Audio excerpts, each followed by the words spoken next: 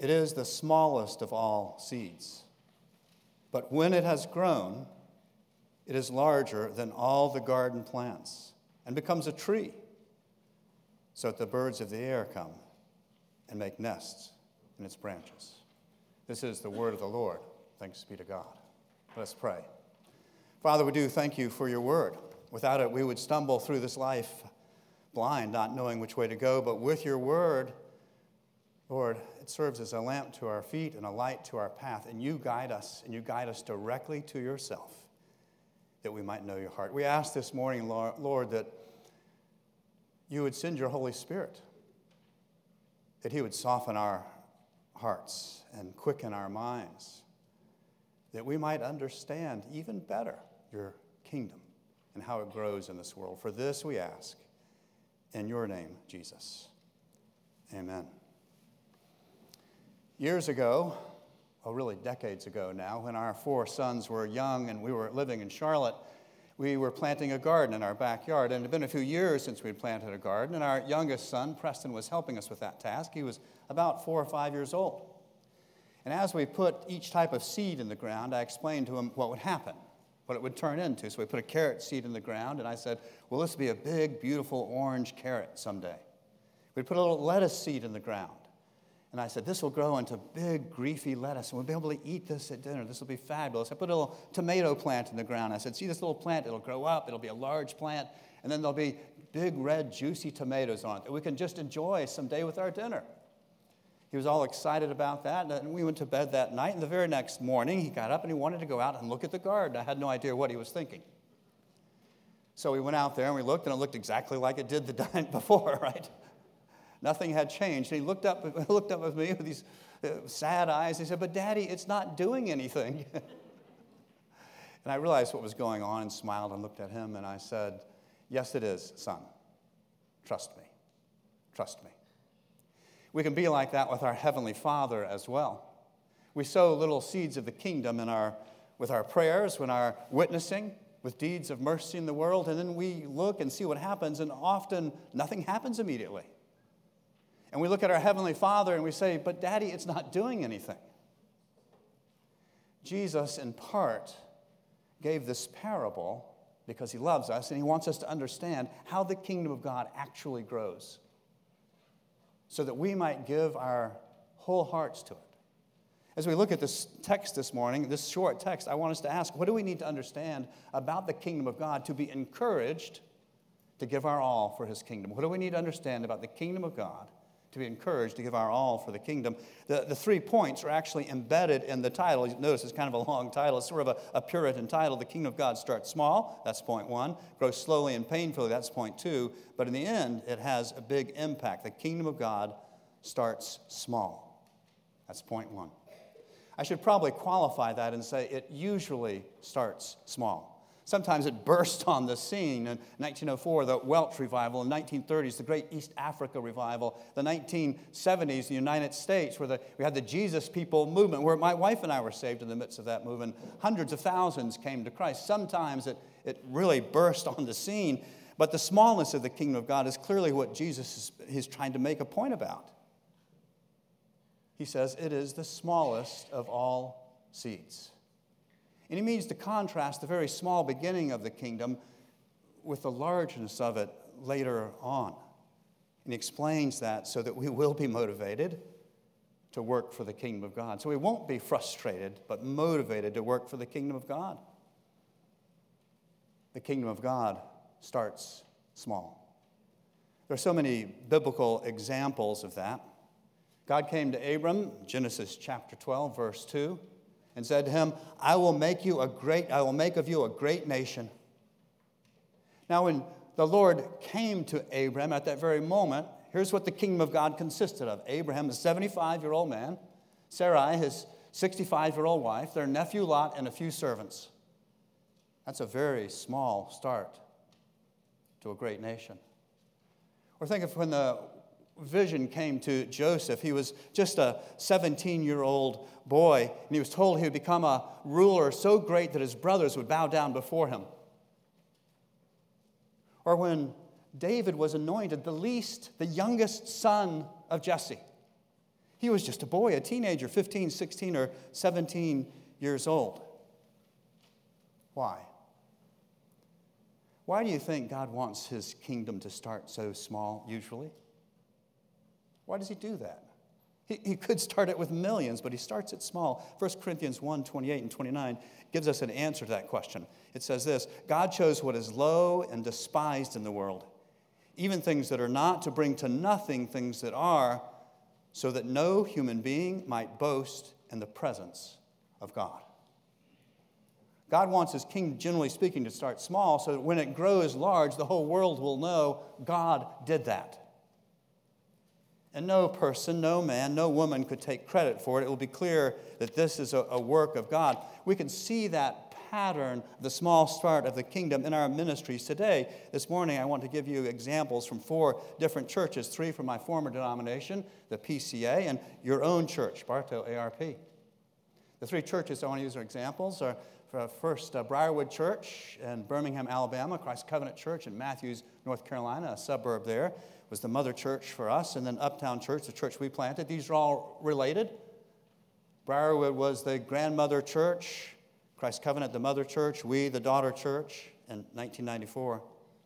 When Briarwood started in 1960, there were 70 charter members. The total financial input to Dr. Frank Barker's salary, $5,000 a year. 70 people. Now, that's not as small as when Abraham started, but relative to the thousands and millions in the church today, that's a small start. In 1983, when Christ's Covenant started, there were 38 people in Matthews, North Carolina. A total investment of $75,000 from the mother church, Briarwood, $25,000 over 3 years, but just 38 people. And when our church was planted, when we were sent out, my wife and I, there were 13 of us total, so 11 others and ourselves. And we had $60,000, $30,000 for 2 years. Bartow ARP was founded in 1890 with 15 charter members. I couldn't find a record of the budget, but I was told that 45 years later, when they built the church, 2 years later, when they built the church in 1892, it was built with only $4,500. Now that, I did a little math on that. Adjusted for inflation, it comes out to about $140,000, but still a very inexpensive building. Small starts to the kingdom of God. And you cannot get smaller than a baby in a manger, the birth of Jesus. Think about that. All the hopes and desires and wishes of the kingdom of God contained in an animal's feeding trough. In a little nowhere town, Bethlehem, and a little nowhere country, Israel, when everyone in the world knew that the real action was up in Rome, right? That's where the money was, the wealth was. That's where important things happened and important people went. But our Lord chose to go to Bethlehem. See, our problem is we don't like the small beginnings of the kingdom. If it were up to us, we would start big. If it was up to us, we would have sent the Messiah to be born in a palace in Rome, wouldn't we? With all the armies, just think how fast the kingdom could grow. We want things to start big, to grow quickly, to have a big impact now. Send an army with me. I need millions of dollars. But our Lord starts things small. We should not despise the small starts of the kingdom of God. After the Babylonian captivity, as the people of God begin returning to Jerusalem, Zerubbabel is sent to rebuild the temple. He starts with the foundation, naturally enough, but the foundation is so puny and so small. Those who remember the great temple that preceded it, Solomon's temple, wept, not for joy, but for sorrow. And they're warned, cautioned, and given hope in Zechariah 4:10, which says, "Whoever has despised the day of small things shall rejoice and shall see the plumb line in the hand of Zerubbabel." Do not despise the day of small things. But too often, we do. I remember talking to a man at our church in Charlotte some years ago who had taught an adult Sunday school class, and after church I asked, how did it go? And he said, not so well. There are only 12 people. And I looked at him and thought about our Lord Jesus and his ministry, and I said, oh, only 12? John Calvin, commenting on this passage, this parable of the mustard seed, writes these things: by these parables, Christ encourages his disciples not to be offended and turn back on the account of the humble beginnings of the gospel. On the contrary, the Lord opens his reign with a feeble and despicable commencement for the express purpose that his power may be more fully illustrated by its unexpected progress. No one can boast. And the kingdom of God starts so small and grows. Everyone knows it is the Lord doing it. What does it mean for us today? That we should not despise the day of small things, that we should understand the kingdom of God begins this way over and over again as a new seed of the kingdom is planted. It starts small, so God will get the glory. It is the smallest of all seeds. Brothers and sisters, do not despise the day of small things in your own ministry. Whatever he has called you to do, whatever he has given you to do, no matter how small it may be diligent with that. Don't think, well, it's not, I don't have hundreds, I don't have thousands. It doesn't matter if he gives you one or two. It doesn't matter how small it is. Be diligent with whatever he gives you to do. You're teaching children's church and you have 3 kids in the class. Be diligent with what he gives you to do. You're taking care of an aging relative. Be diligent with that one person he's given you to care for. The kingdom of God starts small. With a 75-year-old man and a 65-year-old wife, too old to have children. With the youngest of Jesse's son, with 70 in Birmingham, 38 in Matthews, North Carolina, 13 in Charlotte, 15 in Bartow. With a baby in a manger. The kingdom of God starts small. Be diligent with whatever he gives you to do. But it doesn't stay that way, does it? The kingdom of God grows. That's our second point. The kingdom of God grows slowly and painfully. Jesus has this important time perspective built into his parable. It is the smallest of all seeds, but when it has grown. In agriculture, there's the process of growth, and it takes time. It doesn't happen overnight. When we want to say something boring, what do we say? It's like watching grass grow. Plants, grass, trees, they all take some time to grow. The kingdom of God generally grows slowly. We see that in the Bible. Abraham, recall, was 75 when God said, I will make of you a great nation. How long does he wait? He's 100 before the birth of the child of promise, Isaac. 25 years waiting for the increase of just one. How many of us would work for 25 years to see our ministries increase by just one? Joseph, when he was given the promise, he was 17 years old. Do you know how long he waited to see it fulfilled? He was 39 years old before he became second in command over Egypt. 22 years. 22 years of waiting. We can see the slowness of growth in the kingdom of God in our church examples as well. Briarwood Church, after 2 years, it was a little under 100. Christ Covenant, after 2 years, about 85. Our church in Charlotte, after 2 years, about 100. Bartow, I don't know the 2-year count, but at 45 years, was about 100. We start our ministries, and we want them to grow fast, but usually they grow slowly. This is true about the ministry of Jesus, too. Think about it. He was 30 years just becoming a man. And so the shepherds that came and worshiped him as a child, as an infant thought the whole world would be changed now, watched for 5 and 10 and 15 and 25 years, and nothing really happened, nothing really changed. And then when Jesus ministered, the most talented preacher, pastor, church planter who has ever walked the planet by a good measure, when he ministered for 3 solid years, what did he leave behind? We're told about 120 disciples. No worldwide ministry. No website with tens of thousands of hits a day. No Twitter account with millions of followers. 120. Contrast those few disciples on the hill watching Jesus ascend to the power of Rome,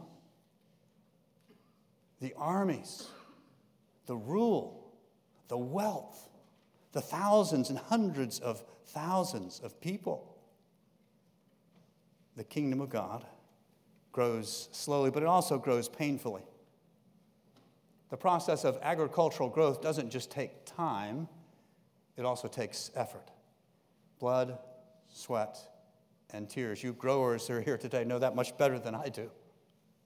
There are hardships with it. There's drought and insects and disease and hard back-breaking work. And in the citrus industry, there are freezes. It's not just time that passes to see the kingdom of God grow. There is also work. It's too easy for us to see ministry in its mature phase of the kingdom of God. Like we might see a mighty oak or a mighty cedar and say, well, that took no effort at all, and miss the blood, the sweat, and the tears. The sweat, the days, the months, the years that went into it. The tears, the heartache and struggle and conflict in the middle of it. The blood, the actual lives that are lost. Abraham, after pleading with God, watched Sodom, an entire city, be destroyed. He had to offer his first son to the promise on an altar. Think of the trials and the difficulties of those who have served Christ. How hard it was for Joseph. Beaten, sold into slavery, falsely accused, imprisoned, forgotten, imprisoned. The struggles and difficulties. David, hunted by Saul, hiding in caves, fled to the Philistines. The same is true in our age as well as in Bible times. The Briarwood Church in 2008, right as they're launching a $28 million building program, the country went into recession and they had to cancel it. Christ Covenant Church in Matthews, North Carolina, just 3 years into it, the budget was so tight, the deacon suggested they cut missions giving, and the pastor said, take my salary. I remember a very difficult year in the life of our church in Charlotte, where we had back-to-back funerals. A young 33-year-old man, a father of 4, took his own life in his backyard. And then just 3 months later, young woman, 25 years old, a single woman, a beautiful young Christian woman, killed in a car accident driving to teach at her Christian school. Our church was rocked by it, and I'm told that you have had your heartbreaks here of seeing 2 pastors pass into glory while serving here. First Dr. Grady Oates in 1992 and Dr. John Ball in 2005, back to back. Despite seeing all this, as we look to the future, we still want the kingdom of God to be painless. We want to grow with ease, without the blood and the sweat and the tears. We forget those who went before us. Their blood, their sweat, and the tears. Abraham, Isaac, Jacob, David, and Paul. And sometimes, in our worst moments, we forget even the suffering of our Lord. His blood, his sweat, and his tears.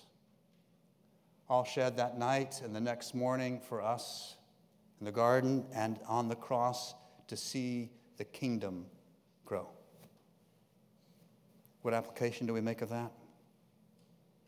Let us expect the growth of the kingdom to be slow and painful. And so be patient. Be patient. Be diligent, but be patient with the slow and painful growth of the kingdom of God. Be patient and enduring. Our Lord Jesus Christ, when he called us, said, if anyone would come after me, he must deny himself and take up his cross and follow me. And when he said he must take up his cross, he did not mean simply the jewelry that we wear, as great as that is to remember his cross by. He meant to die for him. That to follow him in this world means to suffer. All who desire to live a godly life in Christ Jesus will be persecuted. Be patient. The kingdom of God starts small. It grows slowly and painfully. The good news is, in the end, it has a big impact. Our third point. Impact is in this parable. It is the smallest of all seeds, but when it has grown, it is larger than all the garden plants. It becomes a tree, so that the birds of the air come and make nest in its branches.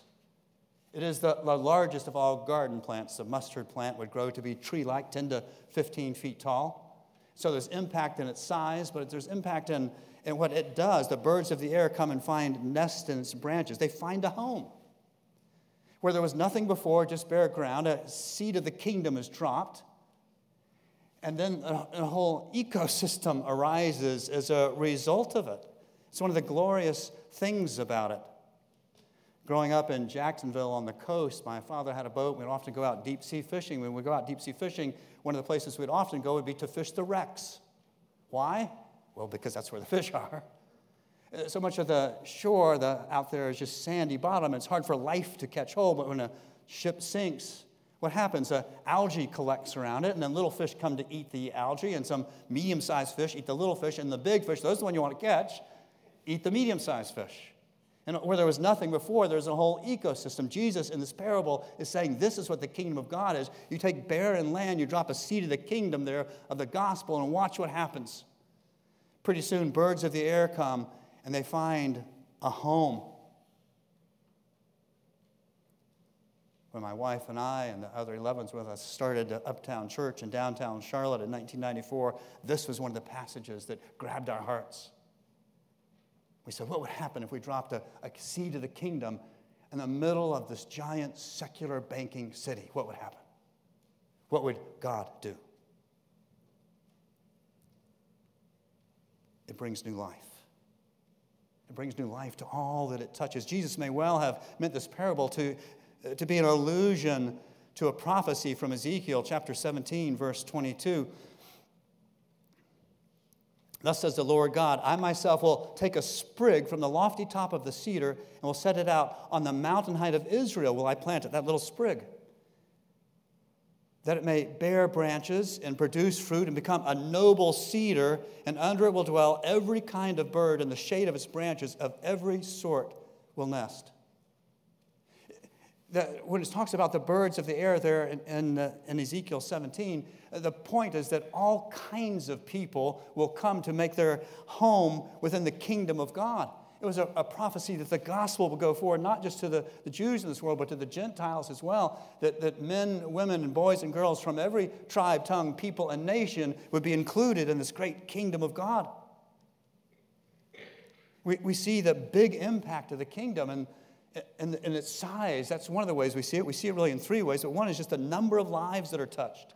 Abraham, starting with that teeny little collection, his wife, his servants, his nephew Lot, after the people of God, after Israel emerges centuries later from Egypt, there are over 2 million of them. The kingdom of God has impact in its size. Briarwood Church that I mentioned started with 70.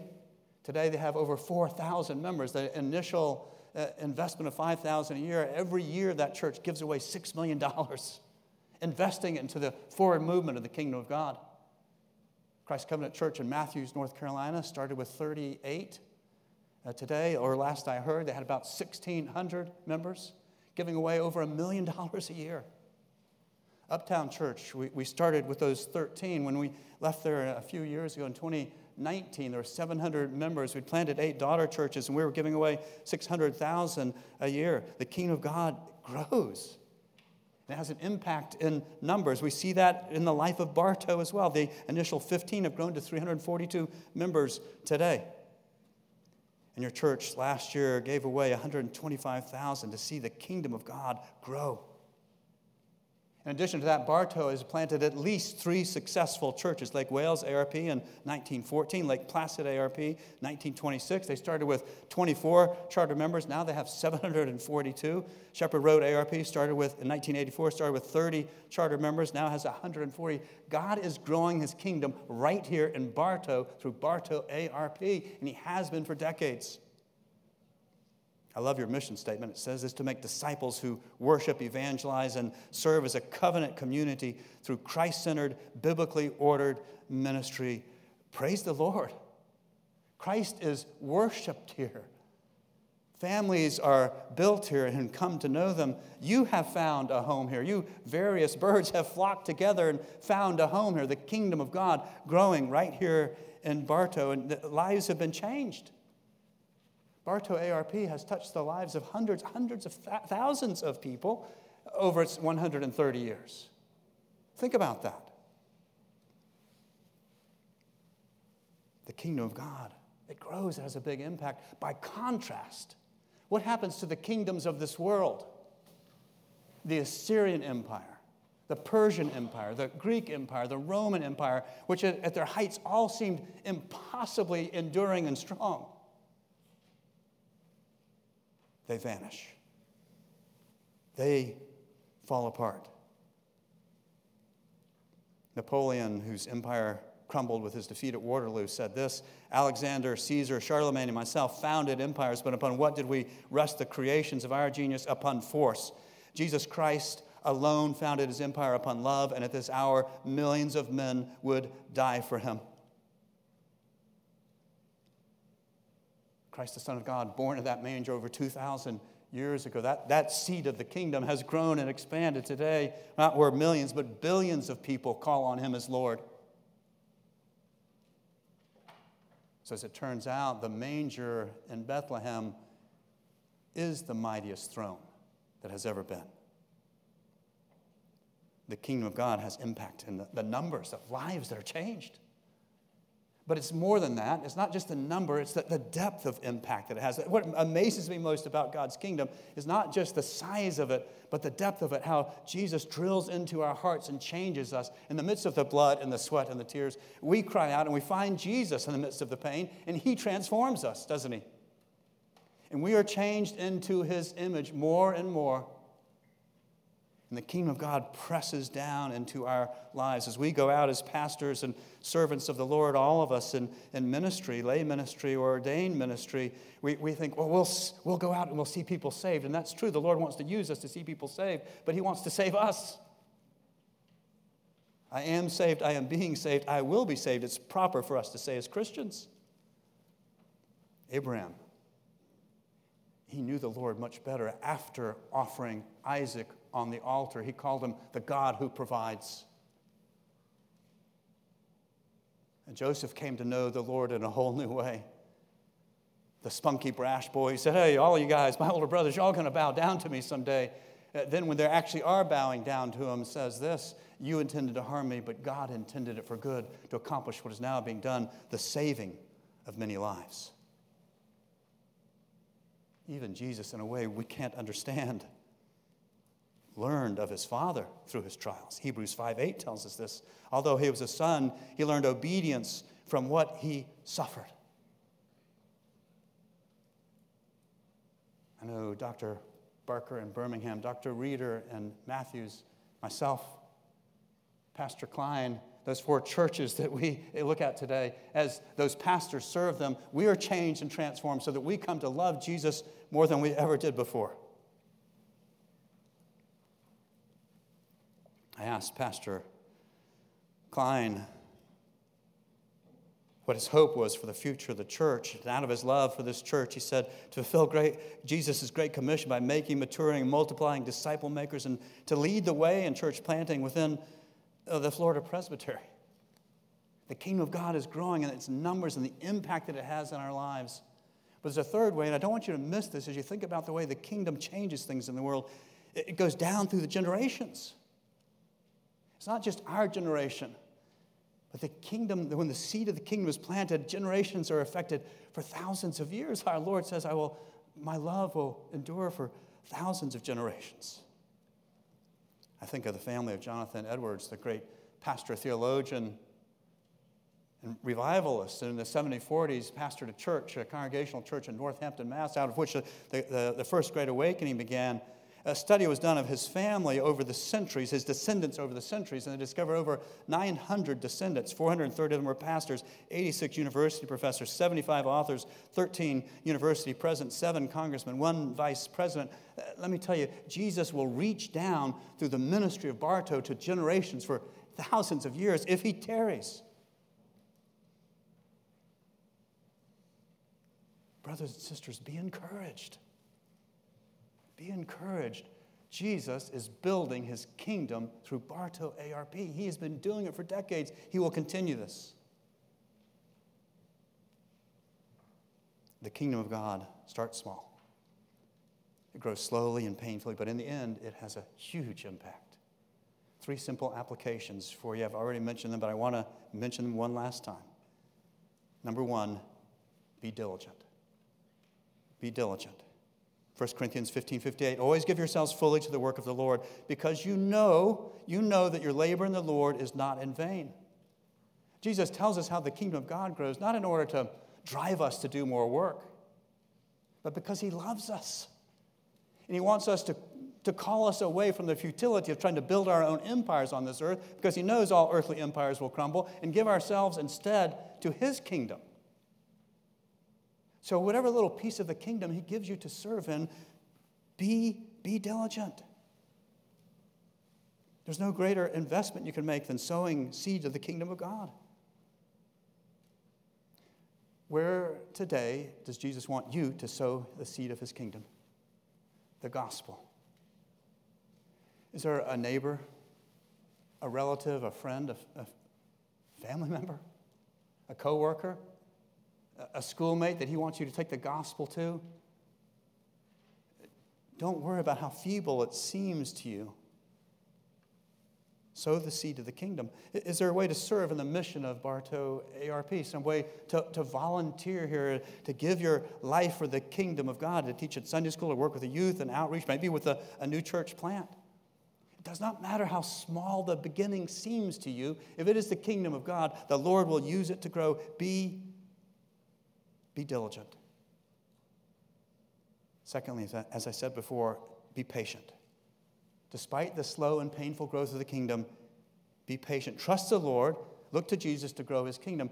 Day in and day out, we're just like my 4 or 5-year-old son, Preston, looking up to the Lord and saying, but Daddy, it's not doing anything. And he looks at us with a smile and says, yes, it is. Yes, it is. Trust me. Trust me. Be patient. The kingdom of God takes time to ripen. Keep sowing in faith. Third and finally, I've said it already, but I want to say it again, be encouraged.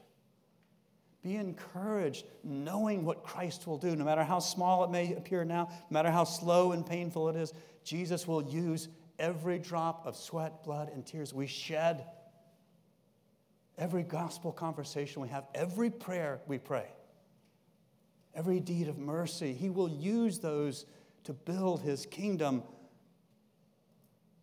And it's happening right now in Bartow. Be encouraged. You're sitting here today. Just the fact that you're here, your presence, proves that the seed of the kingdom works. Those 15 charter members who sowed over 130 years ago, you're living proof that Jesus is powerful. Be diligent. Be patient. Be encouraged. You never know the impact that some little seed of the kingdom that you sow will have. Edward Kimball was a Sunday school teacher at Mount Vernon Congregational Church in Boston in the 1850s.